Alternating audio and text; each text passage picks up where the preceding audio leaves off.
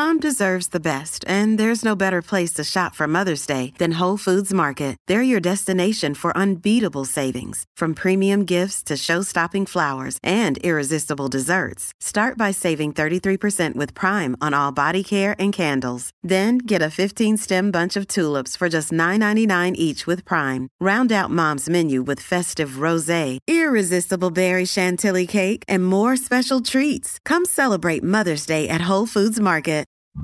This is the John Oakley Show podcast. All right, let's get into it. All right, there you go. Just getting directions here in my earpiece. There is the Sound and the Fury ready to kind of get together here online.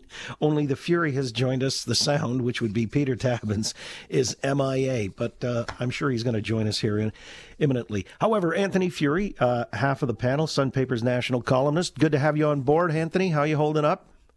Hey, John, always great to chat with you. You know, I'm doing okay. Yourself?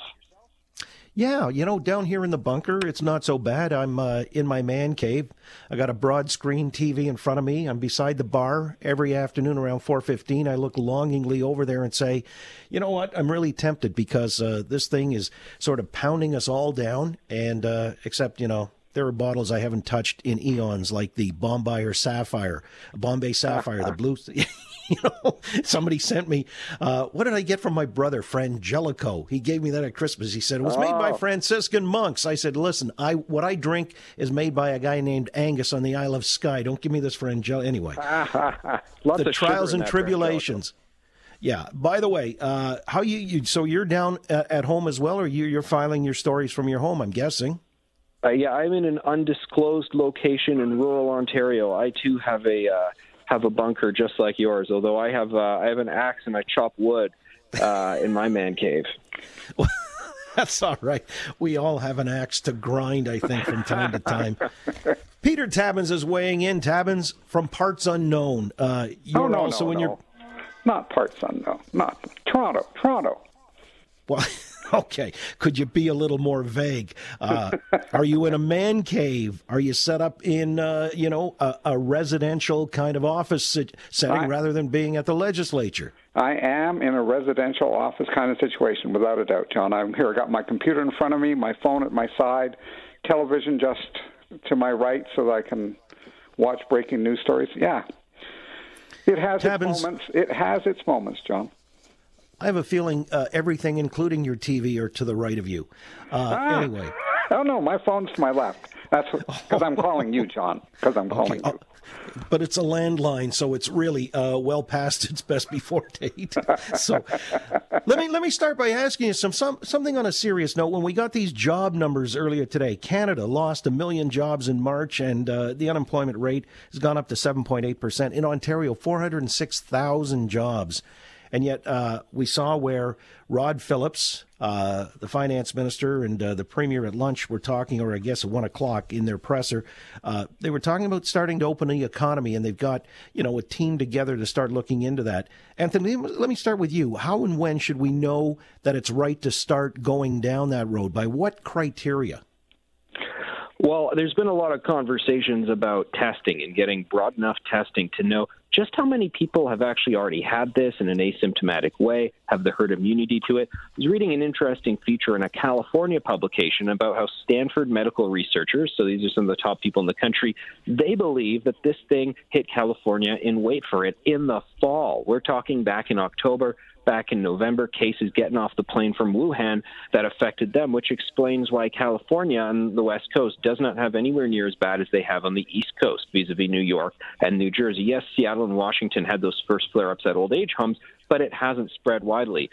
Maybe that's why British Columbia has been relatively less hit compared to Quebec and Ontario. This is just a working theory, but it's a theory from medical researchers. So you want to get those numbers out there. And then if you have this smart data that tells us, okay, here's who's really at risk, here's what we're really dealing with, then you try to start open right away. My last column, I was saying we got to talk about Plan B. That's where we've got to head. So I'm glad to hear that they're thinking this way, because we just heard from Trudeau and Dr. Theresa Tam, full lockdown until the end of the summer.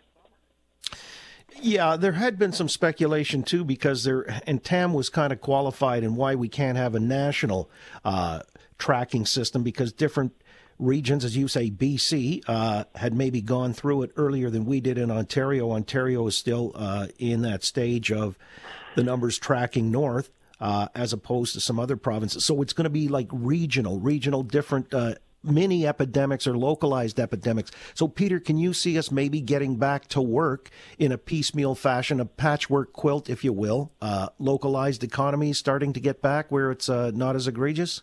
Well, if you're talking about across the country, well, that may well be the case, John.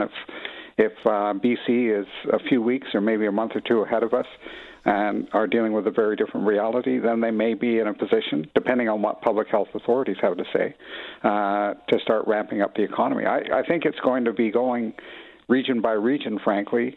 I think when you've got a country as big as ours, multiple time zones, then, yeah, you're going to get differences. Can we actually sustain this kind of social distancing right on into the summer, Anthony? I mean, a lot of people are getting antsy 4 weeks in. Yeah, I don't think we really can all that well. And I think people are actually getting frustrated at some of the unfair and arbitrary enforcement of rules. And I didn't just pull those two words out of the sky. That's actually from the Canadian Civil Liberties Association. They've sent open letters to the city of Ottawa, to their mayor and their police chief, and they're also concerned about what they're seeing in other parts of the country. The goal should be to enforce public health, not to enforce public order. So, people want to get out and about and exercise and do all of this. We should be advising them on how that can be done in a responsible way. This story of the father in Ottawa who was ticketed for taking his 4-year-old autistic son out into an open field, not even a park, just a field, nobody else anywhere around, $700 fine. He clearly has the discretion to say, oh, okay, well, we've been here for an hour and here's another family pulling up in a car. All right, let's jet out of here. Or he shows up, he sees there's another family. Okay, we're not going here. I mean, we're all adults. And if we're able to dress ourselves and feed ourselves in the morning, we're able to make some of these decisions as well. So by all means, find the people who are doing the contact rugby game with 50 guys on the pitch. But the rest of us, the walking about thing, we can handle it. Yeah, Michael Bryan, who is the counsel for the Civil Liberties Association, was with us in hour one, and he had talked about that, where he thinks there's government overreach now, where the bylaw enforcement officers are empowered and are going a little crazy with this in that case, even mounting, he's considering anyway, a constitutional challenge. Do you see it as being too draconian, Peter Tabuns, or too strict in its application? I mean, we got a long holiday weekend. Weather's supposed to be relatively nice. A lot of folks are agitating to get out there and, do some socializing. How would you approach that? Well, I would say that the advice of public health is still for people to self-isolate and reduce their contacts, frankly. And I want to be following their advice. I think people should be following their advice. In Ontario, we're seeing our numbers continue to climb. That's a worry. I mean, it's between a rock and a hard place, John. No one wants to get sick. The reality with this disease is it's unpredictable. You can't tell whether you're going to be a person who gets a light case or wind up on a ventilator fighting for your life. You don't know. You have no idea, and it's the same with your kids. So I would say in Ontario, as our numbers continue to climb, as the advice we're getting is to stay home, that we should be taking that advice. All right. Well, some folks just, as Anthony was saying, want to go out in the park and walk a dog or whatever. Is that considered? And I think, John, as far as I know, going out for a walk around the block, that's still legit. But I think we should be spending most of our time in our homes and not in contact with people. That's our best chance at knocking down the numbers. You saw the numbers that Doug Ford put forward. We've got a range of potential deaths between 3,000 and 15,000, under 500 if we're really strict with what we do. And I think Premier Ford was probably on the money. He said, let's get these numbers as low as we can. He's right. Well, no, I understand the modeling and the different scenarios that play out.